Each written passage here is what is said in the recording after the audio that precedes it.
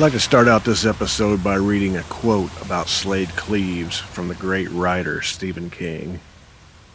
I'm glad I found Slade Cleaves, because my life would have been poorer without him. You'll feel the same, I think, when you listen to this beautifully crafted album. Listen, go to one of Slade's shows, take a friend, and pass on the news. Not all the good guys wear hats. Again, that's Stephen King talking about Slade Cleaves.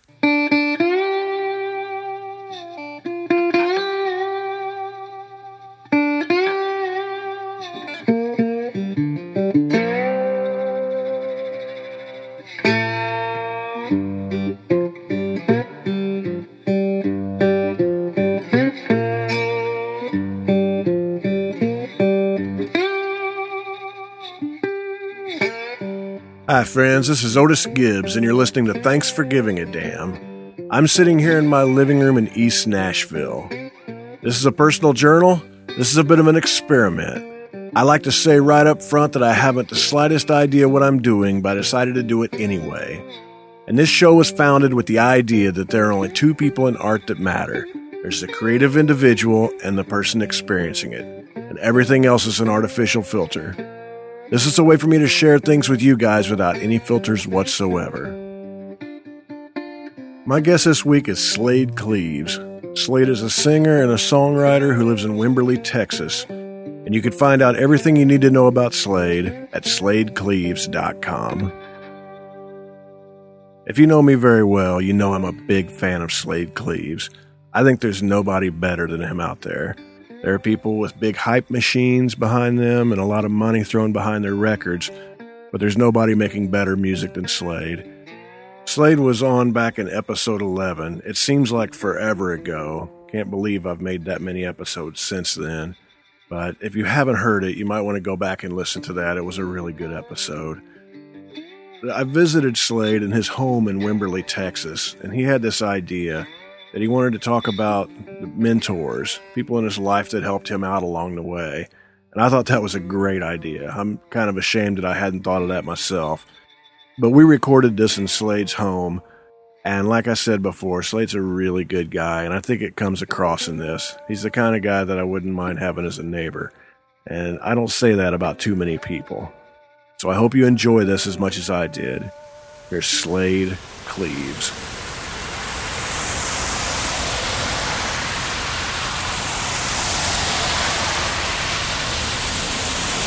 Yeah, well, years go by, I realized how lucky I was, and at the right time, when I was just starting to tour nationally, just getting my first record deal, I had all these amazing mentors come into my life, in and out of my life, and including, Gurf Morlix, who produced my first couple of records, and Ray Wiley Hubbard, who I supported as a sporting act on his tours, and I got to ride the bus with Fred Eaglesmith for a week, and his crazy characters. And, I appreciated it at the time, but as time goes by, I appreciate it more and more. These guys were so generous with their time and so encouraging and gave me the confidence to keep going when I didn't have much going for me.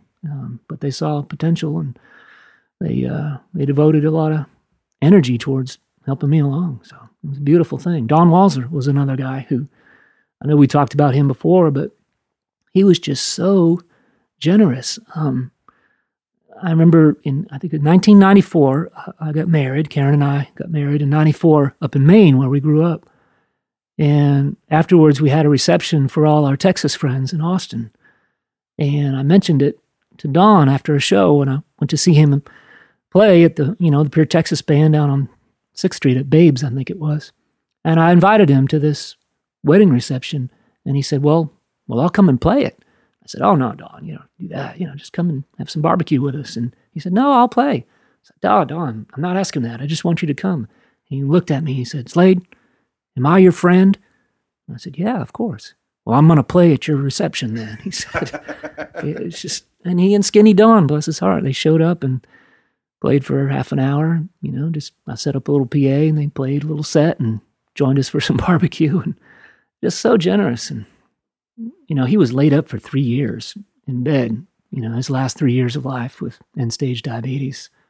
And the year before that, he was suffering and, had to cancel a lot of shows. His health really, really let him down in his final years.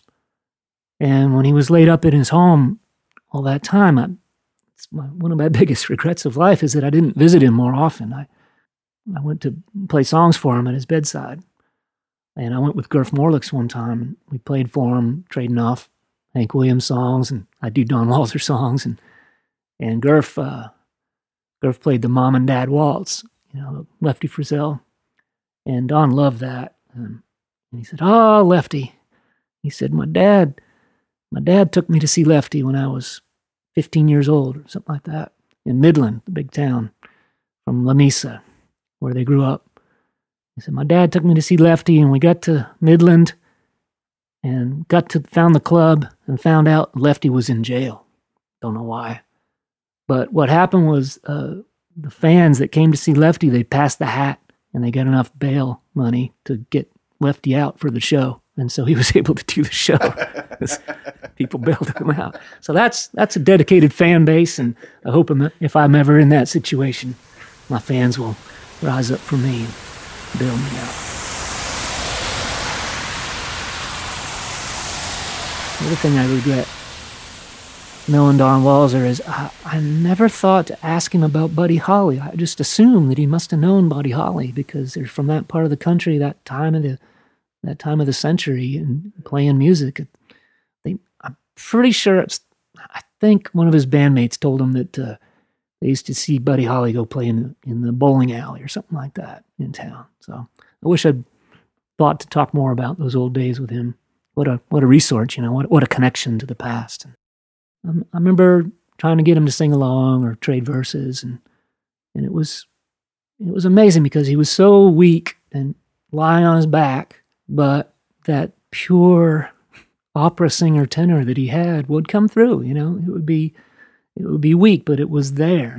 That beautiful sound of his voice, and he could even do a little yodel too. One time I went to visit him at home with Michael O'Connor, and I had learned a bunch of his songs over the years, and that was kind of our bond between me and Don. Is he knew that I was the guy that was learning his songs and keeping those songs alive. And towards the end of his life, it became more and more important to him, or he expressed that to me.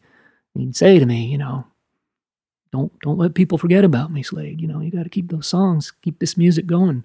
So I learned a bunch of his songs and those tricky yodel songs. And the last time I went to see him, I was getting ready to head out on a big tour, and he was declining. Like I said, he had been in bed for almost 3 years. And Michael and I went to see him, and we figured this might be our last time.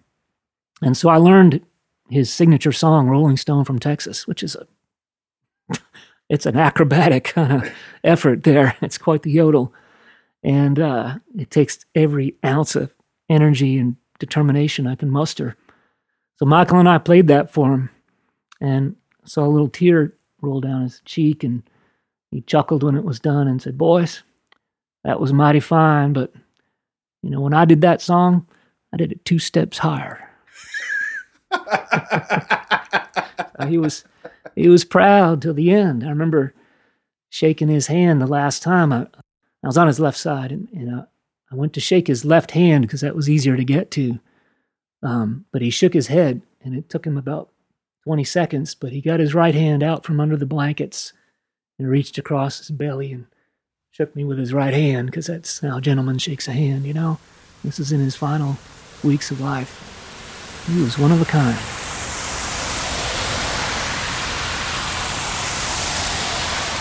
Well, I was just so lucky to get hooked up with Fred Eaglesmith when I was just starting to tour. We had the same booking agent, Nancy Fly and Seymour Gunther here in Austin. And so I was a big Fred Eaglesmith fan. That Drive-In Movie, one of the best CDs ever. I started learning his songs, and Seymour asked me if I wanted to open a few shows with Fred on the East Coast, and I said, yeah, of course. And so I got to ride the bus, one of Fred's buses, with the gang. And this is, I don't know, I was looking through old records, and I think it was probably 96 or 7 or 8, something like that. So I was kind of an unknown quantity, so it was a thrill to get to open up a show and get to play for 100, 150 people that were into music and, just try to make an impression. But the biggest thrill was riding the bus. It just I felt like a rock star, even though it was, a 40-year-old bus kind of cobbled together and makeshift kind of thing. I swear he put a gallon of oil and 2 gallons of antifreeze in it every morning in the hotel parking lot. And, it had like couches in it, just couches from some house. They weren't built into the van. But it was just such a thrill to ride the bus, to show up at a gig in a bus and walk out that bus door instead of showing up in a Dodge Dart. It was just a real thrill. Is he a motorhead? Yeah, he would get into his overalls and work on it and get under the, open up the back hood and try to fix that antifreeze leak, And he drove and it was such a cool time too, because, Driving Movie was the record, and nothing against his current band, or he's had a ton of great bands over the years, but the band I was with was Ralph on bass and Willie P on mandolin and harmonica, and Washboard Hank on the washboard and percussion. And that was just such a tight little unit of guys that had, been playing together for years and were getting a little bit of success for the first time. So it was a really exciting time. And just watching them work, I learned so much and sort of put my band together based on what I saw them doing, but I was just so green and so excited. I remember we left a gig down in Maryland or something, and the next gig was in Northampton at the Iron Horse. And they really liked the hotel in Northampton, so we left after the show in Maryland to drive all night to get to Northampton. So I was thrilled to be on an overnight bus trip, And I a couple hours into the ride, I got my guitar out, and I wanted to get a little jam going. And, Fred rolled his eyes, went to the back, and kind of teased me for being green in a sweet way, But Washboard got out his guitar, and I'd play a song, and, it was the inspiration. We were on the New Jersey Turnpike at 3 a.m, and I had to play Open All Night, the Springsteen song, or Mr. State Trooper. I think I did that one too. Washboard Hank played a song, and then Willie P was driving the big bus. He had a glass of red wine and the big old steering wheel, and he would sing a song a cappella when it was his turn.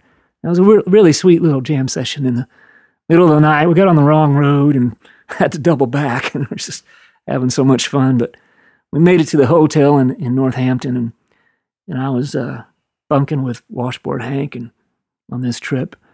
I'll just give you the highlights of one of my favorite stories of Washboard. He was telling me something about, I think he was traveling with Stompin' Tom Connors, who's an ornery guy to travel with, apparently. And I think it was something like Stompin' Tom had a dog that they had to sneak into a hotel or something. But Stompin' Tom wouldn't feed the dog food. He had a horse's leg that he was feeding the dog.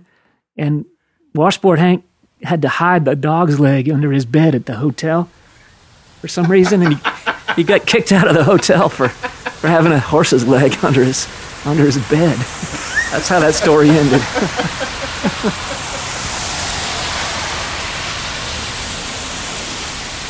Ray Wiley I got to open up for early on. And Ray, he's, as long as I've known him for 25 years, he's always made a point to reach out to any young singer-songwriter coming up through the ranks that he sees something in and offers assistance, helps them make their first record, helps coordinate them with booking agents or clubs or fellow songwriters. Sure enough, he put his arm around me and said, "Kid, I think you got something." My first year in Austin, and I didn't even know who he was. That's how young I was, how green I was. When I first got a record deal with Rounder, Ray was on the label, and so Rounder put together a package tour over in Europe with me and Ray and his band. I think Carrie Newcomer was on that trip, or maybe Lynn Miles. We did a bunch of trips over there. I can't remember who the first one was, but Ray was just the perfect guy for me to watch because he puts on such an amazing show, and Ray and Fred Eaglesmith, they taught me that you need to develop a persona. You can't just, and you need to do a show. You can't just go up there and and play 20 songs back to back. You got to engage people. That's a lesson that a lot of people never ever learn. Yeah. It's a really important one, though. People want to have fun and be entertained. Yeah, to see that every night, and to see him work their show and work the audience, but also have their set pieces that they do every night that work to set the song in motion and to put some pacing into the set. It's just such a learning experience. But offstage too, Ray, he comes from that kind of rock and roll attitude where, you're out here to have fun too, you're out here to enjoy life. And I remember over in Amsterdam, he just revel in the cappuccino, with the little biscuit, this is class, man, this is living. And just, practical advice on just learning how to treat people, treat people with respect. And if there's something going wrong, you don't cause a scene, you don't get mad at people, you gently steer them the right way, it was so good to watch him work. And of course, first time we have a little spare time, he gets his guitar out and shows me how to finger pick. I'd never finger picked before. And he showed me the finger picking style that he uses, which to this day, that's the only finger picking I do is what he taught me. I never went very far with it or developed it, but that's where I learned that.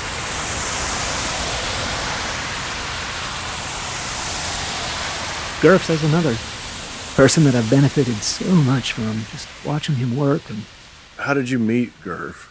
Well, I remember in Maine, the summer before we moved here, we were here for a few months in early 92, and it was a thrill, but it was also just disastrous financially because we couldn't find jobs and I couldn't find work, and I sent out cassettes and got no answer. Karen went to bartending school and got a job as a bartender and then broke her ankle on the stairs hauling ice.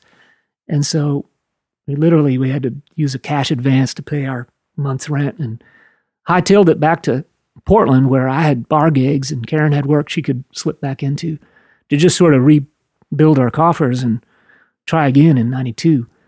But that summer of 92, I got a car.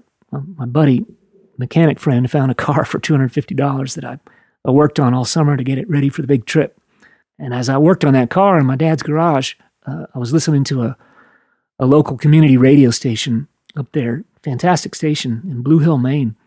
And they were playing the new Lucinda Williams record, which was Sweet Old World at the time, summer of 92. And they kept playing the song Hot Blood.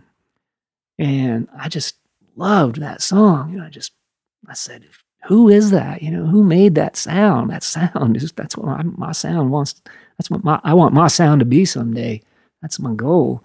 And I found out it was Gurf Morlix. And so as soon as I got to Austin, I looked for him, and I'd see him play like little benefits or something with Lucinda or with other people. And I remember one time I was playing an open mic or something at Art's Rib House. I think it was Sarah Elizabeth Campbell's Bummer Night, I think. And I saw Gurf walk in, and I thought, I got to impress Gurf. And for some reason, I just learned the George Jones song, Yabba Dabba Doo. I was having fun playing that, and I thought, there's an obscure, funny song. I'll try to get his ear. And I couldn't tell if he noticed or not or anything. But basically, every time I saw Gurf at a gig and I was playing, I tried to get his attention. But I never did meet him. Maybe somebody introduced me to him briefly, but there wasn't much of a connection. So it wasn't until Ken Irwin from Rounder finally said, okay, I think let's make a record together. And Gurf and Lloyd Maines were the two people I wanted to produce. They were the short list. And so I sent cassettes to each of them. And Gurf got back right away and said, hey, let's meet and talk about this. And for years and years, every time I saw Lloyd, he'd say, dang it, that I was so busy when I got that cassette and I didn't have time to listen to it. I could have had that record. But Gurf was available, and he made this record for, I think the budget was $5,000. And I may have borrowed a little more to make it work, but Gurf said, we made a $30,000 record. And it's true, he made a real record for $5,000. It's pretty amazing.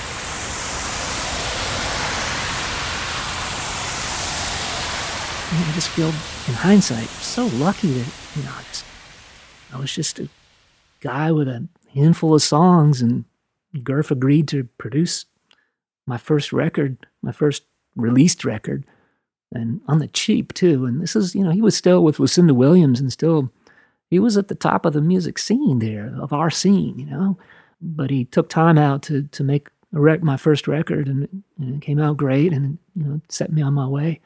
And just getting to know Gurf has just been such a joy in my life. He's just such a smart person, just so fun to be around. He has so many stories. He just have stories about everything from like tuning the Edge's piano at the Coliseum in L.A. before U2 goes on to trading songs with Springsteen at Harry Dean Stanton's house, after a gig somewhere. It's just amazing stories, and he's so humble with them. He won't bring up a story unless you bring up some point that relates to his story, and then he has a story like for every situation that comes up.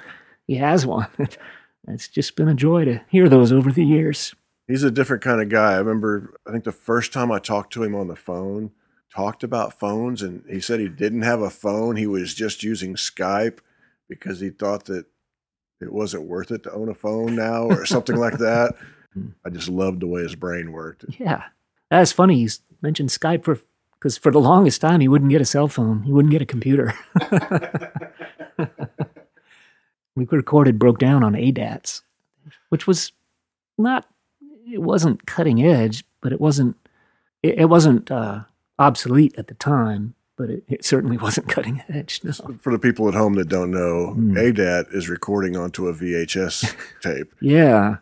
But it was looked upon as a high quality thing. It was in the late 90s, yeah. And obviously from the sound of the album, it sounds great. It's one of my favorite sounding albums and one of my favorite albums.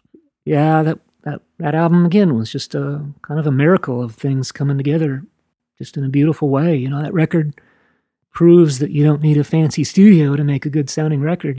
Have you been to Gurf's studio? It's his bedroom, or it's a spare bedroom is the control room, and there's some cables running to another bedroom, and that's the cutting room. And then if you bring a drummer or an organ player, he's in the living room. There's just cables on the floor, and you sit on a bed, and the microphone's there. He has the best microphones and equipment, and knows how to use them, and just has the best toolbox. And just makes those records in a bedroom. They sound amazing.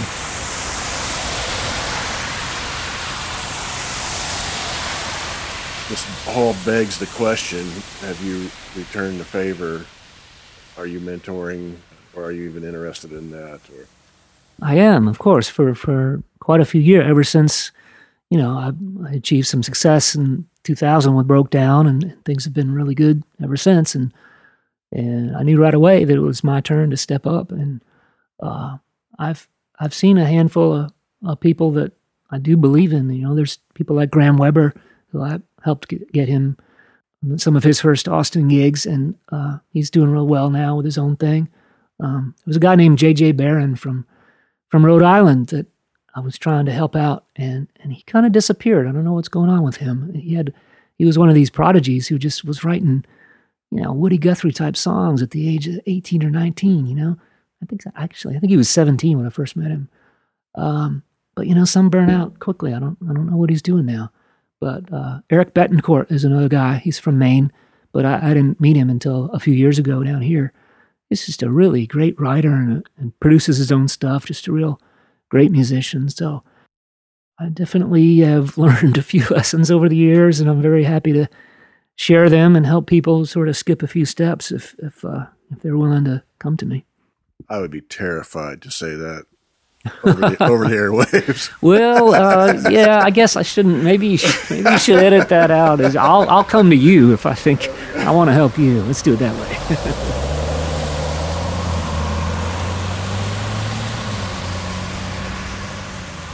Some friends of ours, mutual friends, Sandra and Luciano, outside of Amsterdam, who booked my tours, are going to their kitchen, and there's pictures of you. These are all press photos. You, Ray Wiley, I believe Gurf, Don Walzer, and I do believe I remember Sandra and Luciano telling me about some game that you guys played. I don't know who came up with this, whether they did or I believe it was Boris McCutcheon who came up with this. I'm not sure. I'm pretty sure he was there when we did it. It was a long time ago. But I guess it must have been a night off, and we were crashing with Sandra and Luciano and drinking beers and having fun. And somebody proposed that we play this game where you grab a quarter coin and you sort of wedge it in your butt cheeks with your clothes on, with your jeans on. You just sort of clamp down on it and see, and then race across the room and see how far you can get across the room with the quarter without dropping the quarter. And it makes for a fun time. How drunk was everybody? Well, we were hauling beer by the case. Yeah.